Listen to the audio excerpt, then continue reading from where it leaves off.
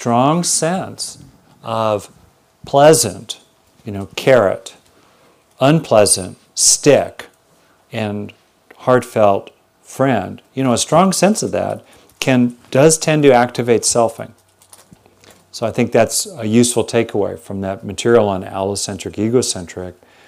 That said, you might want to play around, as I know people do, like in Tibet they'll talk about sky gazing. Or sometimes people will deliberately lift their eyes up a little bit, even if their eyes are closed. I think we want to be a little careful about manipulating our experience too much. I mean, maybe it's the case that with the eyes down, I find myself naturally doing this, with my eyes closed, they'll be kind of down, but there'll be a lot of sense of just alerting, letting go, tranquilizing, and experience as increasingly impersonal, dependently arising, ultimately partaking of everything. And then maybe toward the end I'll look up and there'll be that extra release into it all. But this particular bit here about the allocentric networks and increasingly train the brain to be accident-prone by grace, etc., has shifted my practice to more of an open awareness practice based on some prior training in steadiness of mind, which is very fundamental, and feeling into what it's like to increasingly relate to experience as it's happening from the perspective of this body, but it's arising due to so many factors, and it's made up of so many parts. Who could possibly own it? Who could possibly be in charge of it? That's been very useful personally. Okay, maybe one more person, and then how about you? Because great. Yeah, I have. I was just curious, sort of looking from the cognitive psychology realm of things, and this whole concept of self, and that self is really about how we see ourselves, and the more how we see ourselves influences what we pay attention to and what we don't pay attention to, which then influences our actions, which then increase. And I just wonder if you could say a few words of how you see that connected to some of the things you're talking about. Yeah, it's really quite remarkable to appreciate that with young children, for example. A major developmental milestone is to develop a coherent sense of certainly personhood, and children who don't develop that, either due to trauma or maybe some fundamental neurological or organic impairment, they're disturbed in terms of healthy development. So there is this irony that, and I'm going to get to it momentarily, that we want to, it's useful to experience a kind of cohesion and worth as a person, the standing wave that has some stability to it and has value and is somewhat protected, right? But on the other hand, to the extent that we get caught up in, any kind of vanity or any kind of inappropriate possessiveness, right? Or we get way deep into identification. I identify with what happens to my sports team, like these riots of fans who are whacking each other because their soccer team lost by a point or something. Like, what's with that? Then we're in trouble. So that's where, for me, this distinction that I went back to between self and person is really relevant. And I think it's also really useful to watch your own little mini movies inside, to watch one's own. I do this with myself. And in these little mini movies, it's where we go when the mind wanders, typically, in the default network, activation, midline network. It's interesting that self shows up in two ways there, as both subject and object, I and me. The I is the one who's commenting on and has perspectives about and is developing intentions about, the future, if you will. And it's doing so in part based on what's called affective forecasting, where we're imagining what it will be like for me to go get Chinese food rather than Italian food tonight or something. Or go out with her instead of her, or him instead of him, or him instead of her, or something like that, And so it gets really tricky because as we do that, we are cultivating the sense of I. Neurons that fire together wire together. So insofar as the I is implicit in our ruminations or mind wandering or daydreaming, we are reinforcing that presumption. And the argument here, and the Buddha's argument, is that reinforcing that presumption is not good for us and others. So there are two I've gotten more and more observant about and kind of deconstructive and interruptive. What's that term about technologies? Disruptive technology? Is that it? Disruptive? About the just casual presumption of, oh yeah, there's an I. Well, really, is there? And casual presumptions like the way Rick will feel, Rick the self, when something happens, when he has Chinese food instead of Italian food or vice versa. I've gotten faster in my own mindfulness about interrupting that and trying to break it apart. Not out of being mad at it, but just like thinking that it's like mildly delusional and not good for me and others. So I relate to that. So see what is relevant for oneself about this stuff. And I find that a way to relate to this material is both in a very ultimate kind of way, as we just start feeling into ultimate matters of, relaxing the sense of I and becoming increasingly accessible to the transcendental, if that's meaningful to us. While at the same time, very, very down to earth, like what's it like to take it personally when someone cuts you off in traffic or in a relationship just dumps some kind of reaction on you or doesn't respond to a need. And what's the place where we can be appropriate, even strong and assertive with those other people without getting caught up in me, myself, and I? That's the distinction that I find is very relevant in everyday life, And I can see it operating in my own mind. Someone sends me an email that's kind of maybe dismissive or something or other, or doesn't respond to a question specifically I asked among 3 points, in an email I sent them about doing something or other. And, the reaction will arise. Why'd they do that? Don't they know? Or something, you know what I mean? Or like, that hurt. Well, you need me. And then I'm in trouble. On the other hand, if I just kind of pause and slow down and go, the truth is they probably didn't do that deliberately. I'm not that important to them anyway, and it's okay. And I don't have to take this so personally, and I don't need to add insult to injury here. And maybe they took it personally, but I don't need to take it so personally. And then what would be a skillful response that's not based on the red zone, but rather the green zone? Right there. That's where this material, I think, gets really down to earth. So on that, if we could, I'd like to segue into this chunk of material on feeding the hungry heart. Because and I think, again, I don't know if you're a therapist. You sounded like you had some knowledge in that territory. Yeah, there we are. Isn't it interesting and ironic and paradoxical that if people don't get healthy narcissistic supplies while growing up, right, they actually tend to have more self-related activations. And paradoxically, through repeatedly internalizing the sense of being seen, prized, special even, that actually people become more and more relaxed and don't take life so personally. How does this actually work, right? And so that's where this material is about.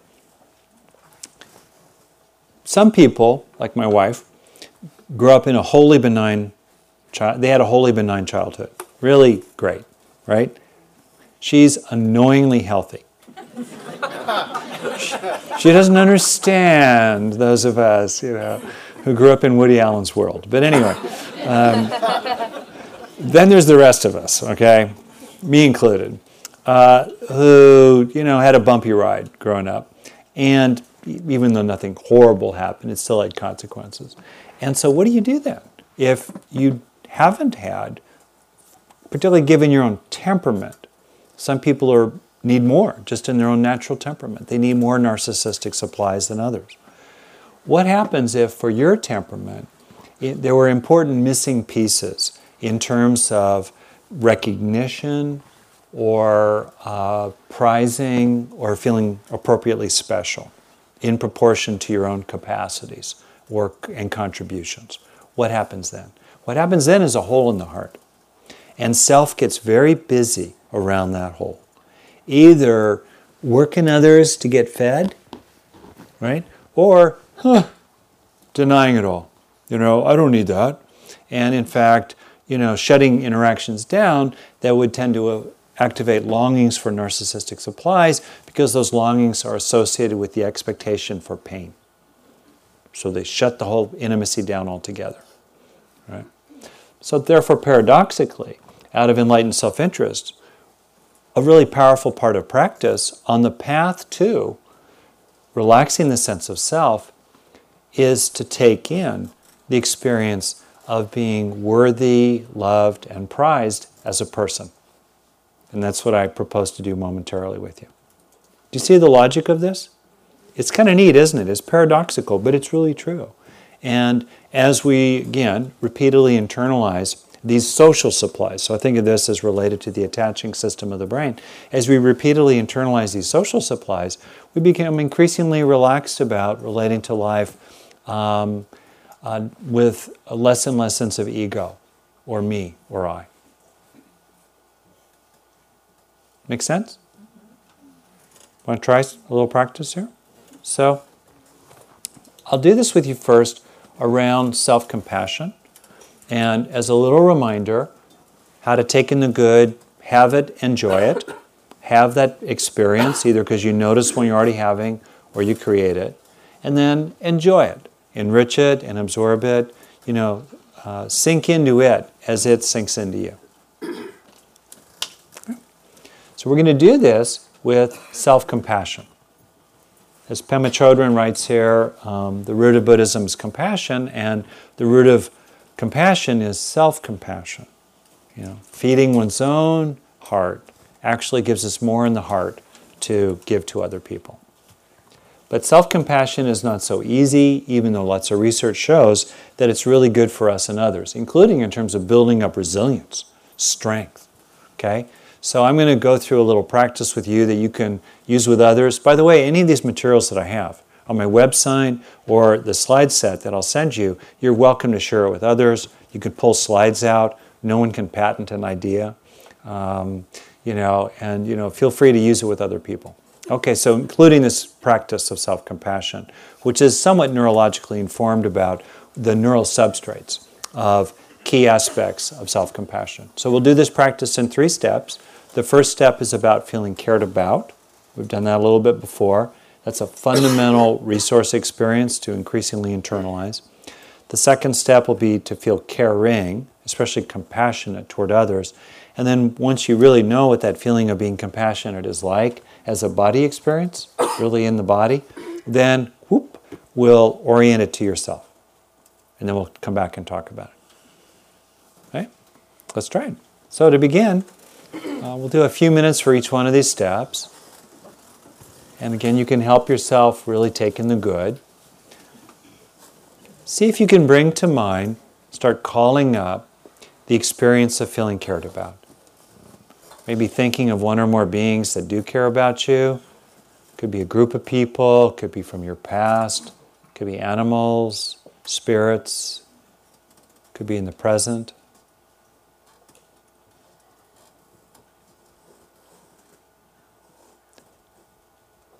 Helping yourself out of cultivation, not out of clinging. Helping yourself have a richer and richer, more and more powerful sense of feeling loved and appreciated.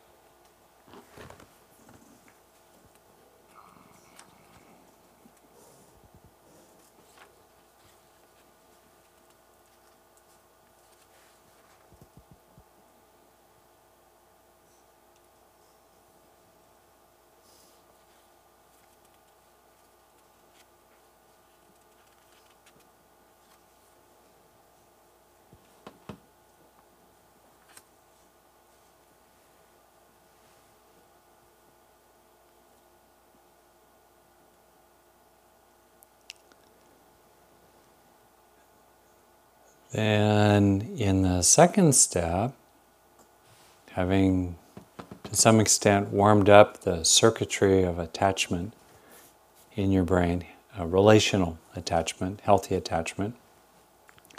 Now if you can, bring to mind someone that you care about, especially someone that you have compassion for. Someone who's suffering in ways large or small. Could be a friend, a family member, a child, a pet. Could be beings in other parts of the world.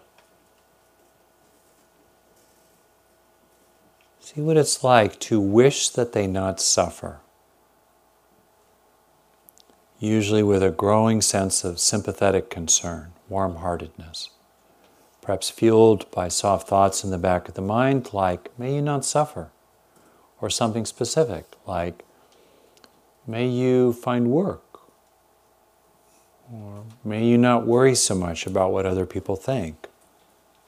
Or may your chemotherapy go well.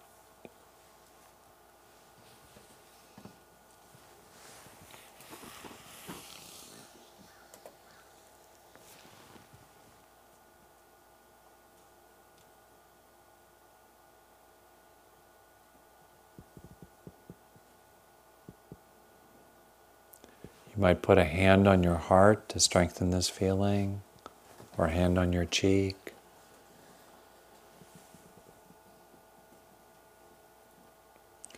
Opening into and taking in beautiful feelings of lovingness, concern, good wishes for others, even for others for whom you can actually do nothing. And yet still your compassion is authentic and true.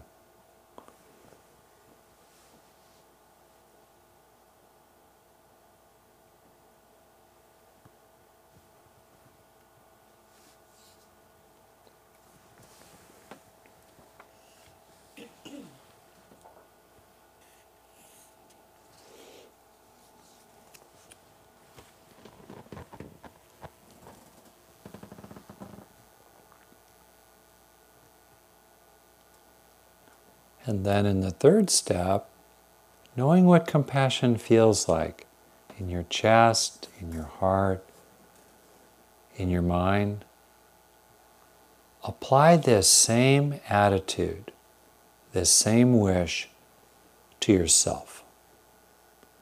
Being aware of the suffering you're dealing with, the difficult conditions, the stress, the worry, bodily aches and pains, the disappointments. See if you can keep radiating ripples or waves of good wishes for yourself.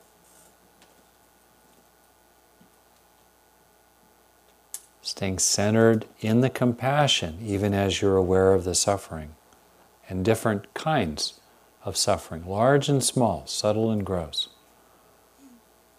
Perhaps combined with soft thoughts like, may I not suffer? Or specific thoughts like, may I not feel so pressured? Or may this illness pass?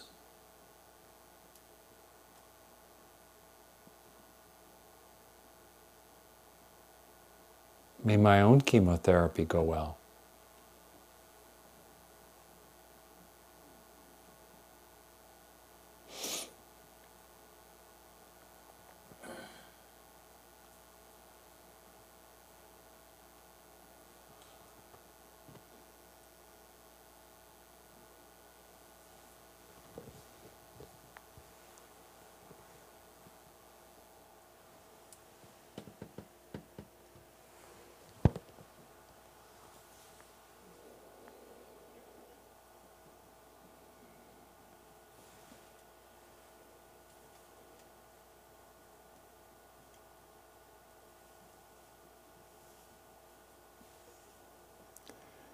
You can also be aware of challenging times in the past, being aware of younger versions of you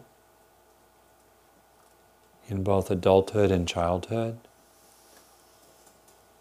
exploring what it's like to send waves of compassion, the wish that younger versions of you not suffer as they dealt with challenges.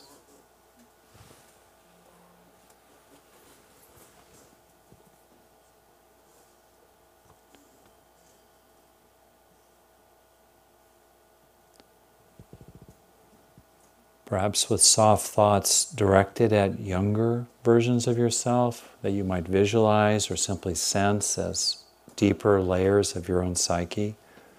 Maybe soft thoughts like, this is hard.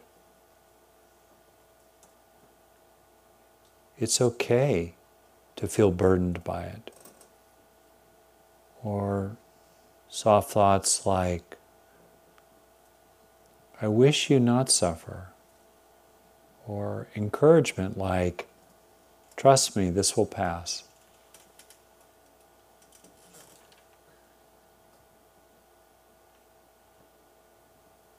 Or simply, I love you. Which is a very beautiful and powerful statement directed at the child layers inside us all.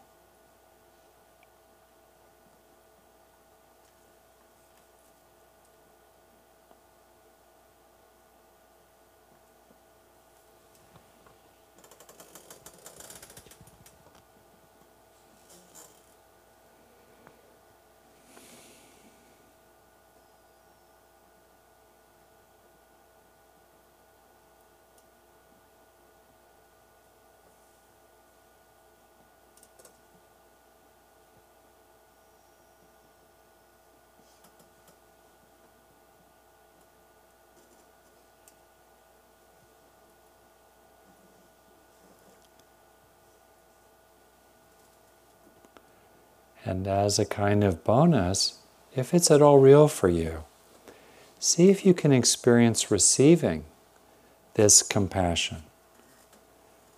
Deep down in the brain, it doesn't know what the source of an experience is. Compassion has been coming your way.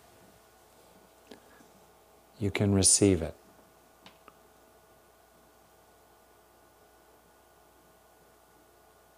What's it like to feel that there is compassion for you?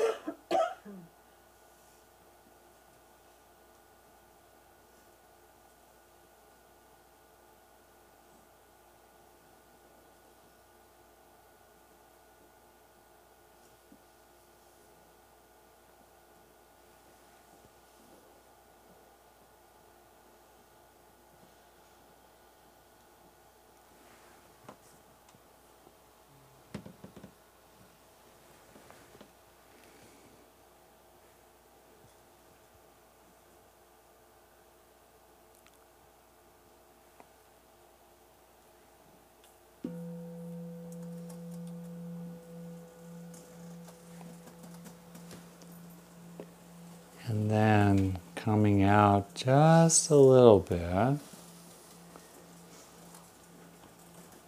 quoting Leonard Cohen for anyone who has the thought that they don't deserve self-compassion. As he puts it, ring the bells that still can ring, forget your perfect offering. There is a crack in everything and everyone. That's how the light gets in. We're all cracked. It's okay to be cracked. You're still worthy of compassion. And then, if we can keep going with the second half of this experiential practice, I want to talk about feeling like a good person, which I think in many ways is almost a final taboo. And yet, when we delve deep down, through and through, feel like a good person, not a perfect person, but certainly a good one. When we don't feel like that, that fuels selfing and craving in ways that are problematic.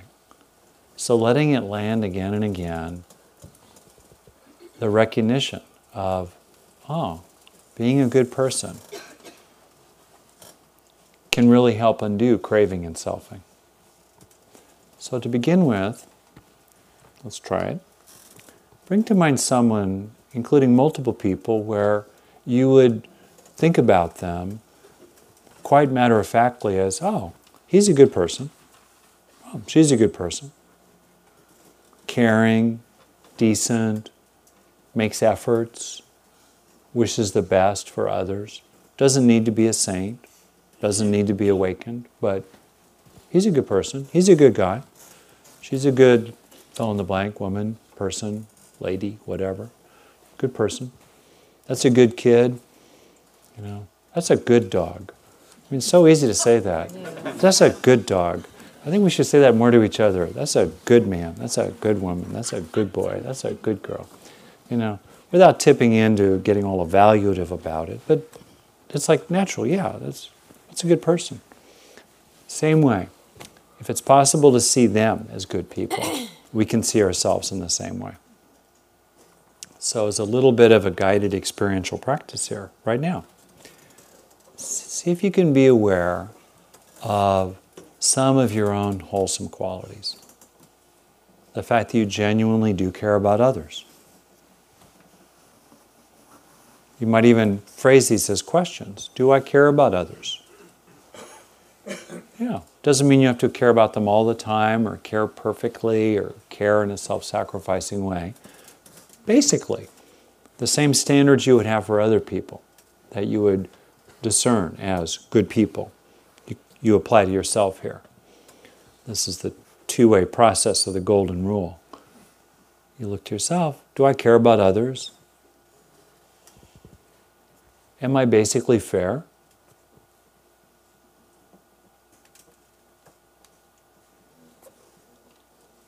Do I have good intentions?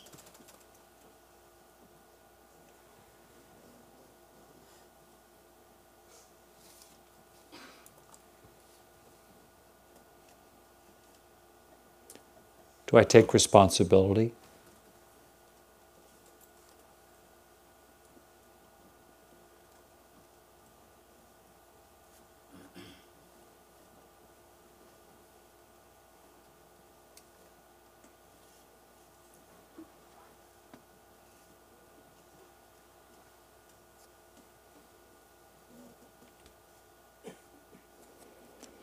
If I met me in a softball team, would I think that that person, that's me, is a good person?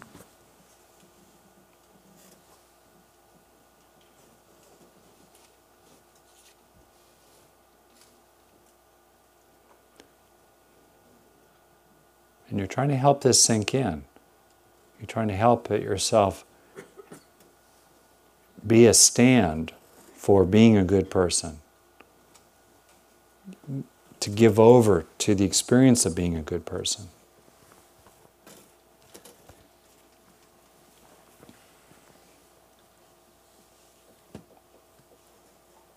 And even more deeply and radically, I'll be quiet here for a couple minutes as you explore what is it inside you that is beautiful, that is so sweet and precious, and even perhaps transpersonal, that's really at the core of your own being.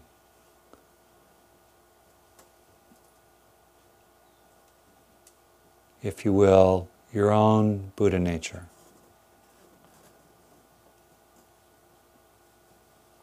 Can there be an opening to that and a recognition of that?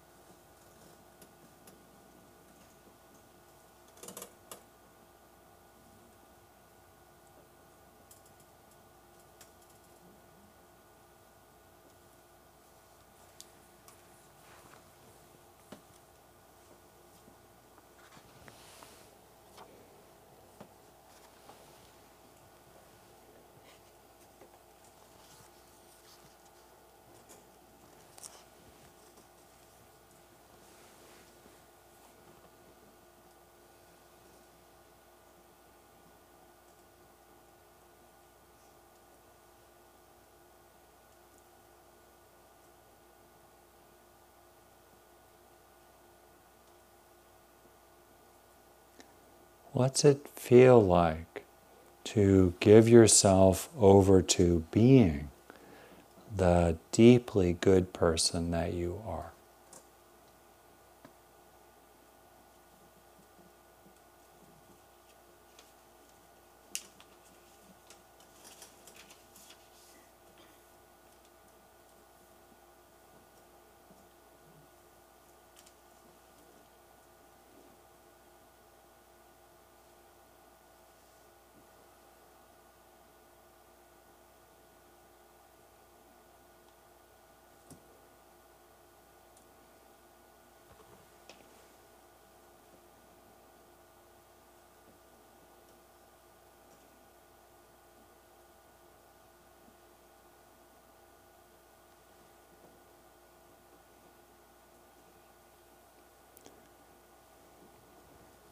What is it like, or what would it be like to operate with others in the knowing, from the knowing of being a good person?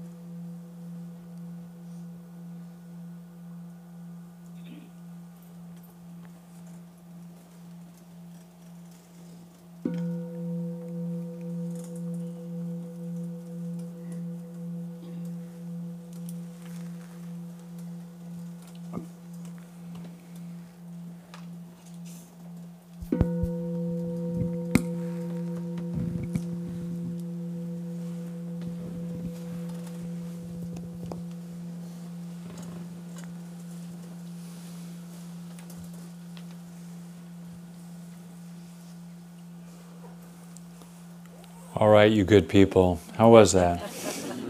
Any comments or questions so far? Max? To find my good qualities, I didn't have to dig very deep at all. I have been married for a long time, and I remember every word of my wife's criticisms. I turned them around, and those are my good qualities. She says I'm stubborn. I know I have determination. She says I'm sick and tired of your planning. I plan ahead and I carry out my projects. She says I'm selfish, which means I take good care of myself. Thank you. No comment.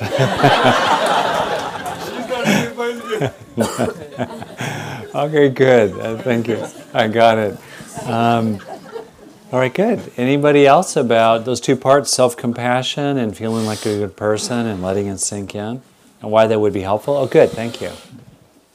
The lights are kind of bright in my eyes, so sometimes I don't see things, but yeah, good. Yeah, I could switch from compassion to others and hold on to that feeling of compassion.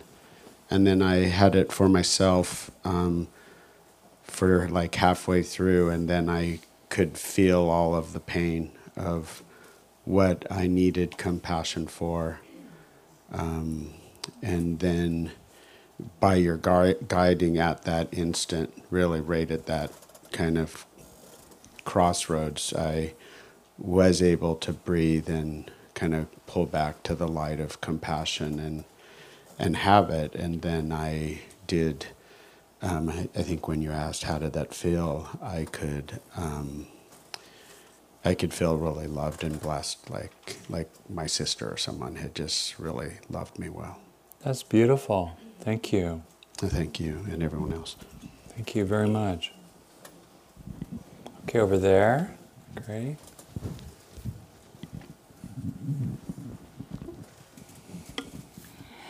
This was really quite an amazing experience for me because about, maybe 3 nights ago, I had what felt like a visitation from my mother, who has been gone for 30 years.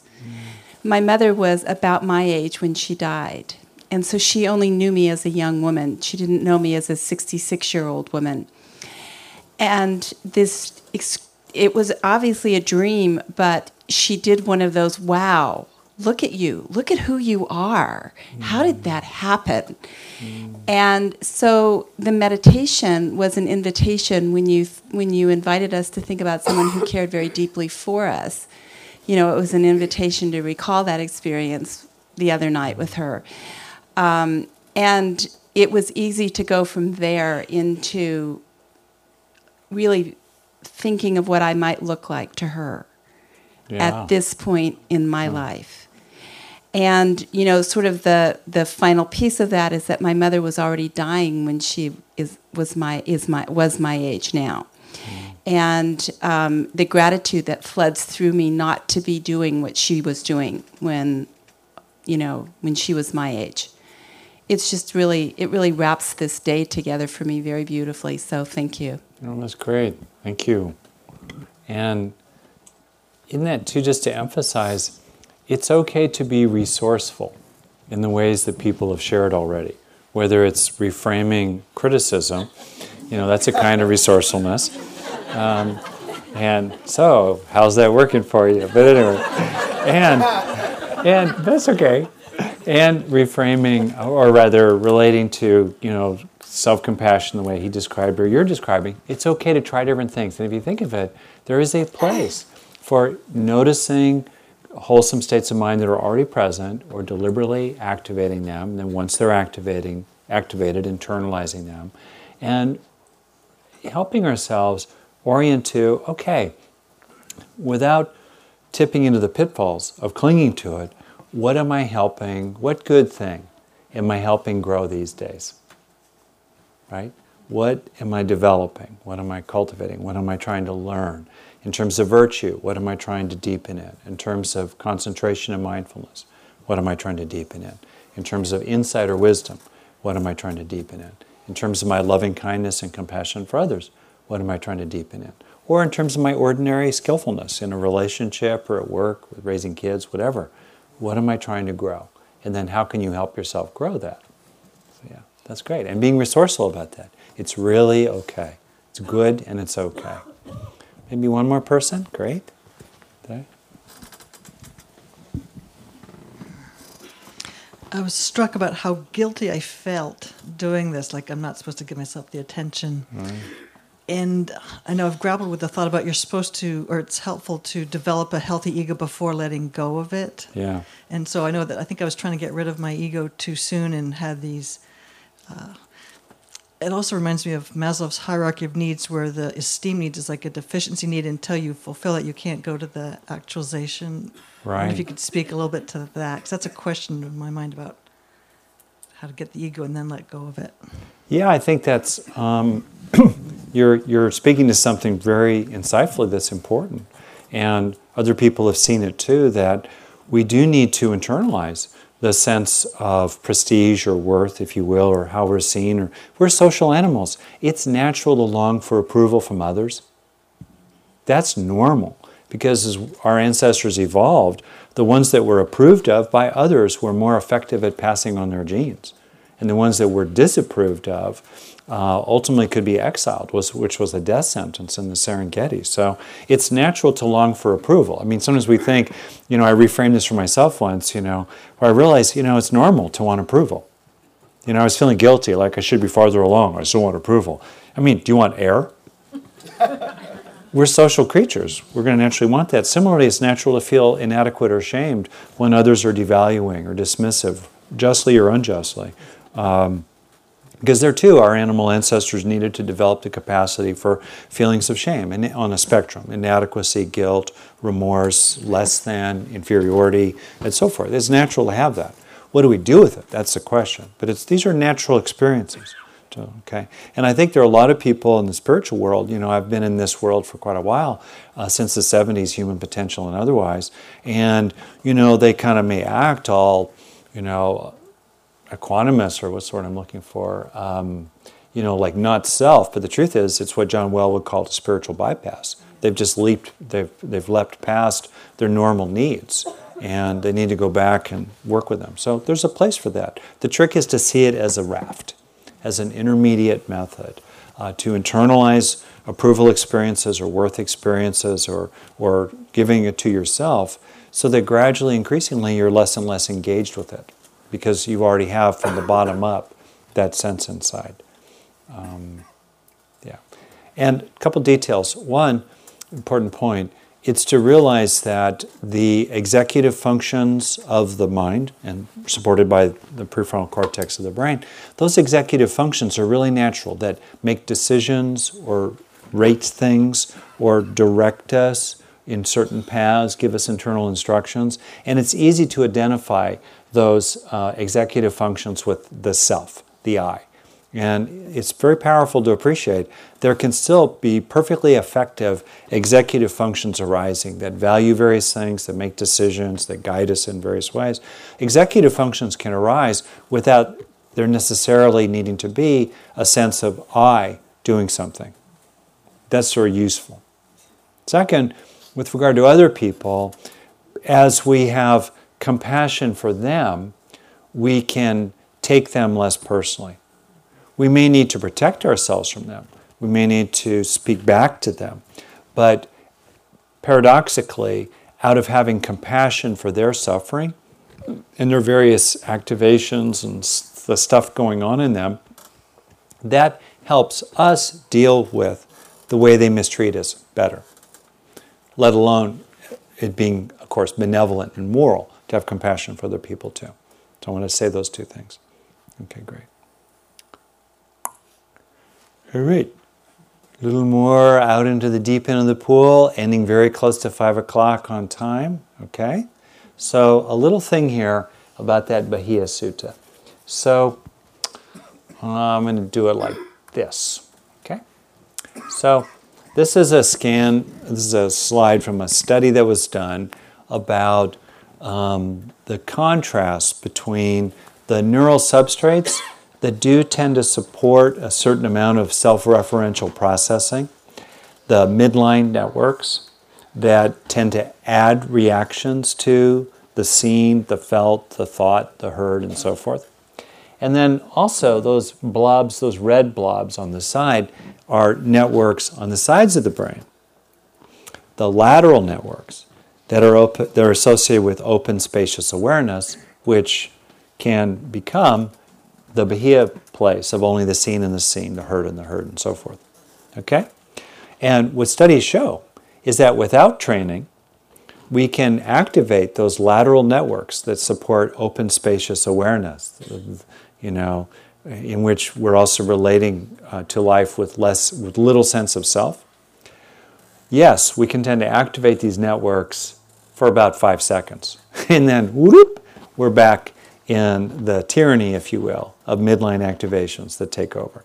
On the other hand, with training, people can stabilize activation of those lateral networks, which enable them to be in that mode in which there's only the seen and the seen, in which we're alert and present with experience while letting go of it, with this kind of impersonal sense of connectedness to all things. Right? How to do that? There are many ways to stimulate this particular network on the side of the brain. And one of the key ways is to have a sense of things as a whole. And I'm going to do this with you as a little practice. And then I'll show you one more thing. We'll get into Bahia and we'll wrap her up. Okay? So one thing people can do, and you can do it in your own practice and kind of play around with it, is try to be aware of the sensations of breathing in larger and larger parts of your body, larger and larger regions. So it's one thing to be aware, let's say, of the sensation of breathing in the belly or the diaphragm or the chest, but can you be aware of the sense of breathing in the whole torso? And the more that we move out into a kind of gestalt awareness, in which the spotlight of attention on the stage of awareness starts fanning out to include more of what's on that stage, the more we activate those lateral networks of the brain. And the more we stimulate them, the more we strengthen them. Neurons that fire together, wire together. Okay? This sense of experience as a whole will tend to crumble. You might be able to sustain it for only a few seconds in the beginning. That was my experience. But then fairly quickly with practice, you can stay with it, with a sense of the whole torso known at once in consciousness as a single unified percept of experience.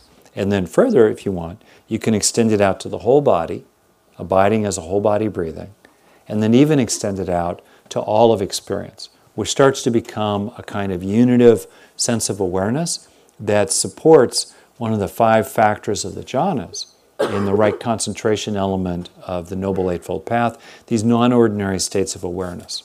All right, so of the 5 factors, one of them is called unitive awareness or singleness of mind. And cultivating this capacity to relate to your whole experience as a gestalt, a single gestalt, with every aspect of it known simultaneously in awareness, will tend to support this singleness of mind. Okay, so you want to try it? Why not? Here we go. So if you can, just be aware of breathing. And if you want to pick something different, you can, like sounds, but otherwise I'll talk about breathing.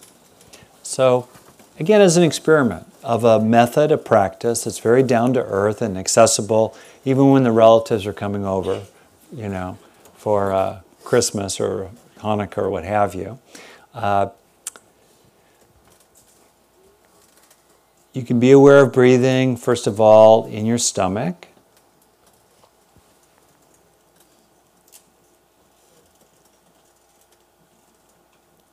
And your diaphragm just beneath the rib cage. And also in your chest.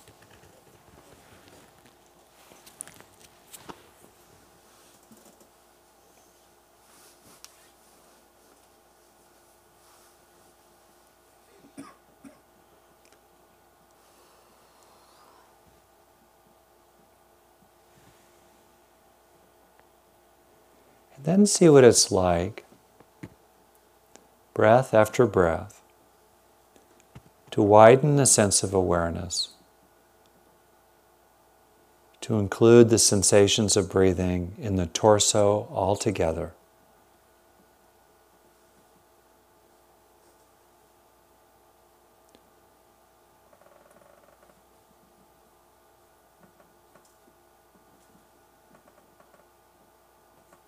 From your belly all the way up to the collarbone, both front and back.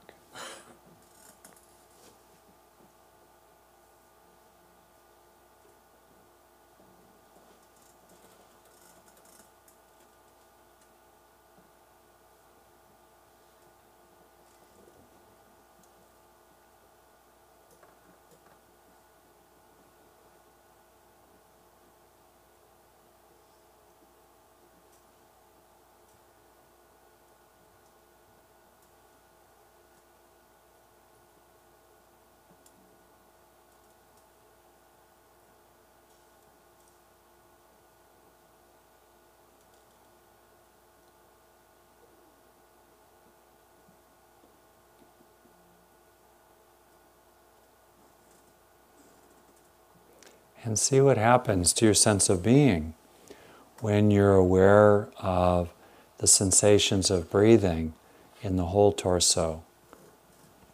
All of them included in awareness at once in each moment of breathing.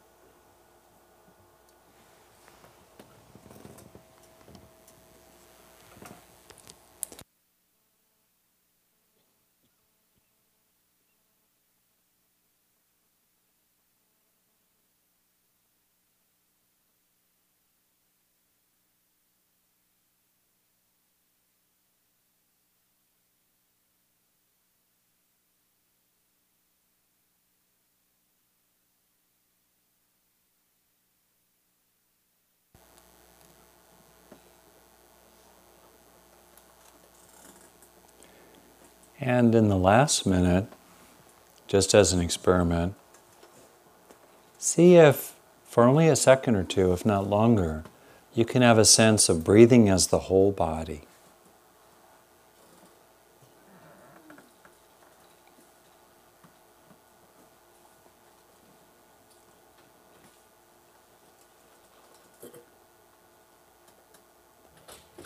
All the sensations of the body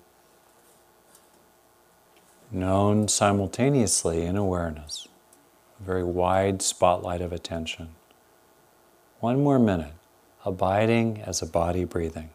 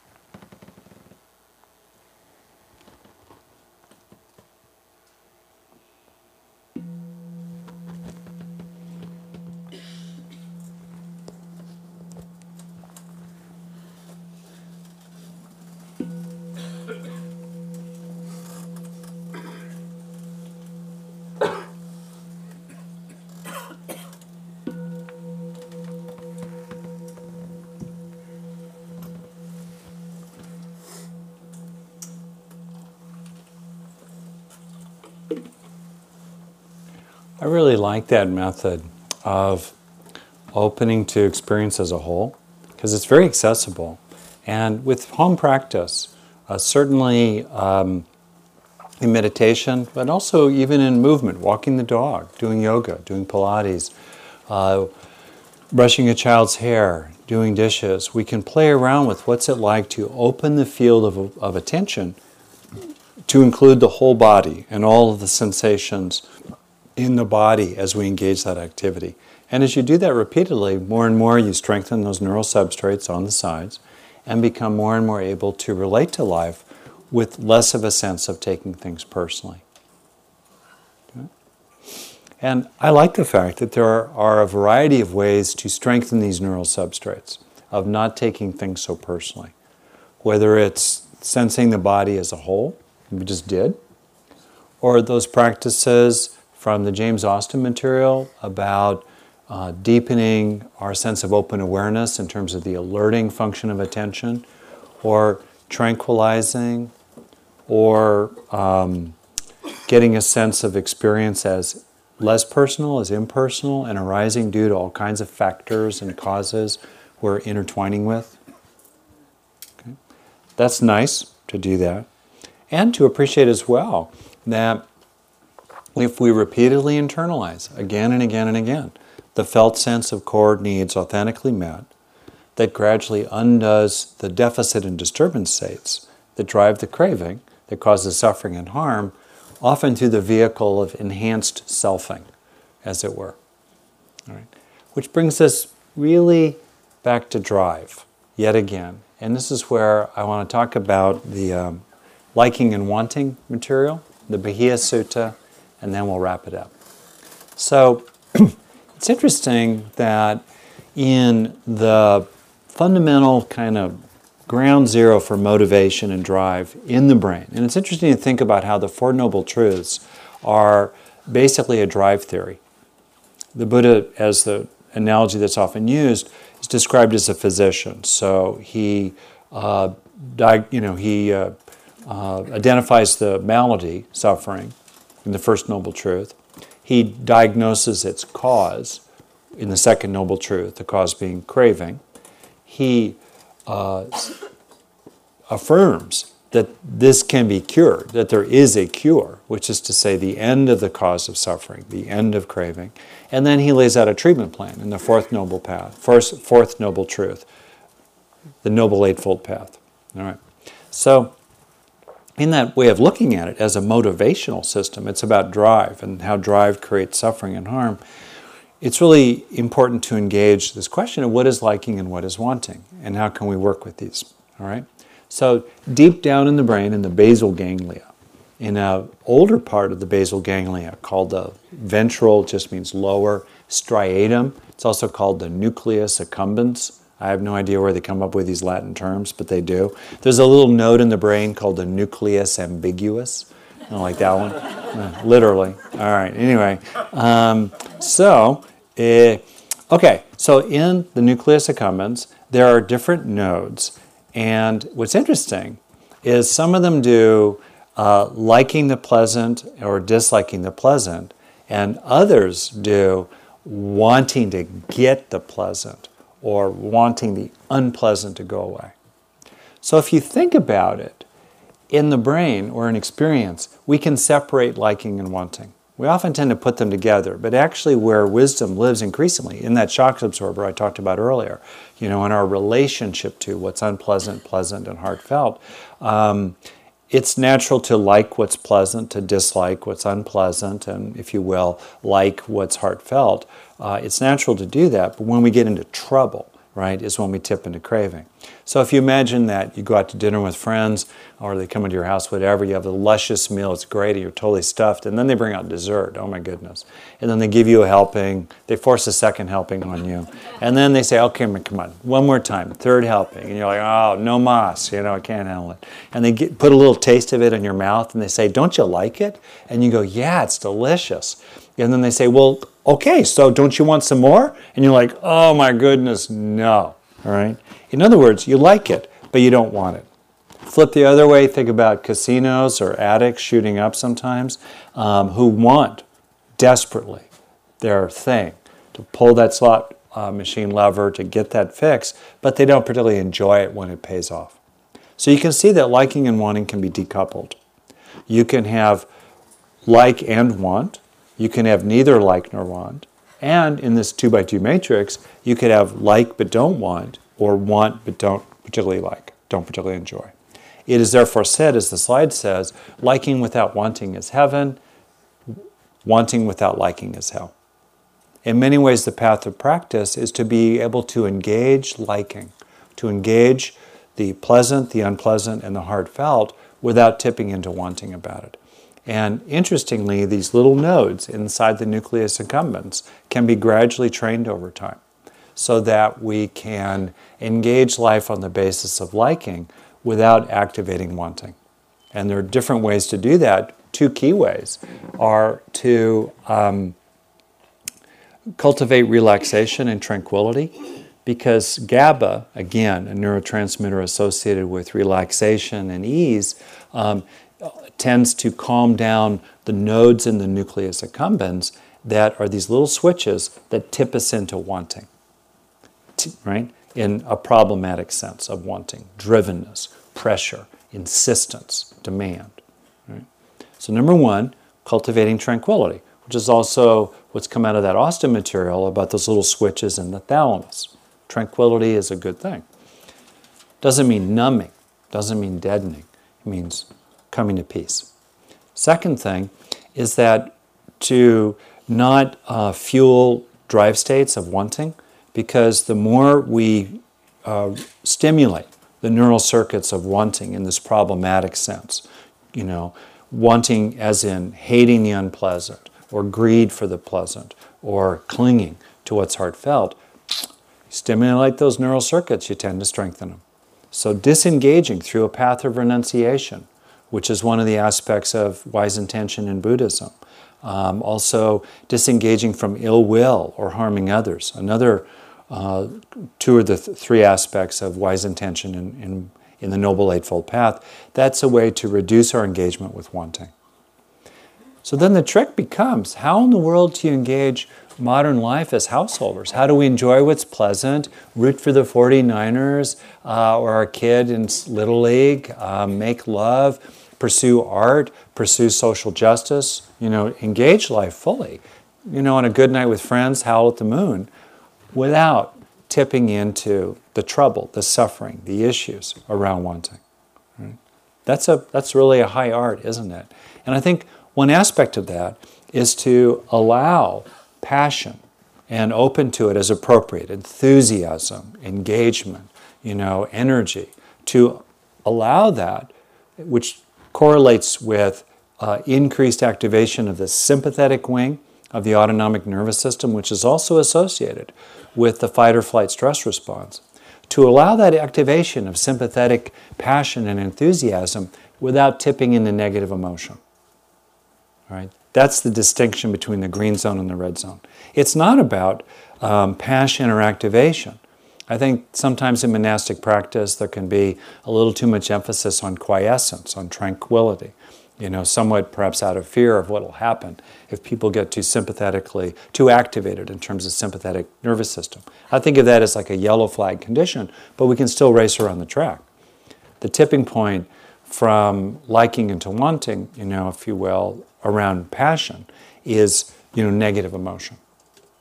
All right? Also, in terms of, and that's the distinction, by the way, between chanda and tanha. Chanda are wholesome desires, including for others to awake, for children to be fed. And tanha is involved in craving. All right, that's the thirst word. Okay? Liking without wanting is heaven. Wanting without liking is hell. All right? Good so far? And then that takes us to the Bahiya Sutta, where, as the story has it, a teacher of the Buddha's time came to him and said, "Please give me your teachings, noble sir." The Buddha said, "Not now, Bahiya," initially. Bahiya asked a second time. The Buddha said again, "Not now, Bahiya." And then Bahiya asked a third time, and the Buddha traditionally is supposed to respond to a third request. So I think of, the movie The Buddha's Life, where the Buddha is played by Jack Nicholson or Robert De Niro. "You want my teachings? Oh, can you take my teachings? I'll give you my teachings, Bahiya." So that's Rick's edition. It's not in the Pali Canon, trust me. Anyway, so the Buddha just, boom, lays it on Bahiya, and he says, "Okay, my teaching is," and this is Bahiya, a very advanced practitioner already. The Buddha says, "Bahiya, you should train yourself thus. Train your mind and thus change your brain. In the seen, there is only the seen. In the unpleasant, there need only be the unpleasant, without needing to add secondary reactions, including selfing." We don't need to tip into wanting in a problematic sense about the unpleasant. In the pleasant, there need only be the pleasant. We don't need to tip into wanting and drivenness and pressure about it. And in the heartfelt, there need only be the heartfelt. We don't have to tip into, woe is me, feelings of shame or worthlessness or inadequacy, envy or jealousy about it. There need only be the heartfelt. And as the Buddha says, when that's the case, there's no I there. And when there's no I there, just that, is the end of all suffering. And as the story had it, Bahiya was enlightened on the spot. That's good. He was a very ripe fruit. And when the Buddha thwacked him, that apple fell from the tree. Good. The bad news, which makes the story more credible in my mind, is that soon thereafter, Bahiya kind of spaced out, wandered into a pasture, and was attacked by a bull and killed. Why would they put that in if it's not true? So that makes it weirdly true. And it also says, take care of yourself. Don't wander into too much spaciness. But that all said, the takeaway, I think, for us, is to work with this in our own practice, including in everyday life. So not just when we're meditating, well, that's where we train often. but in the flow of everyday life, they say something, it's irritating or worrying. Can we simply let that first dart only land without adding second, third, fourth, and fifth darts that we throw ourselves in our reactions to it? If something nice arises, there's something enjoyable, can we fully enjoy it without reifying it, essentializing it, and trying to hold on to it in the streaming of consciousness? Because that's futile, that's doomed, as well as full of suffering, right? And increasingly, going to the next quote from Ajahn Sumedho, can we abide increasingly as awareness itself? Either awareness in an ordinary conventional sense within the natural frame, or to the extent that it's real for us, can we, even have a sense of awareness, maybe, if it's real, ultimately partaking of something transcendental. Right? We can trust in awareness, not in, passing conditions moving through it, Or in the last slide, Thomas Merton, Christian Zen mystical character, says, "Be still. Listen to the stones of the wall. Be silent. They try to speak your name. Listen to the living walls. Who are you? Who are you? Whose silence are you?" And I think with a topic as profound as self, that it's appropriate to end on this note of mystery and a willingness to be lived by that which is good inside us, and a willingness to be lived by, ultimately, the Buddha nature of all things. So on that note, I want to really thank you for hanging out with me in the deep end of the pool, my favorite part of the pool, and knowing that it really is possible to go forward on the basis of these profound teachings that I'm kind of the conduit of, in very practical, everyday ways, not taking life so personally. So, thank you very much. Thank you for listening. To learn how you can support the teachers and Dharma Seed, please visit dharmaseed.org/donate.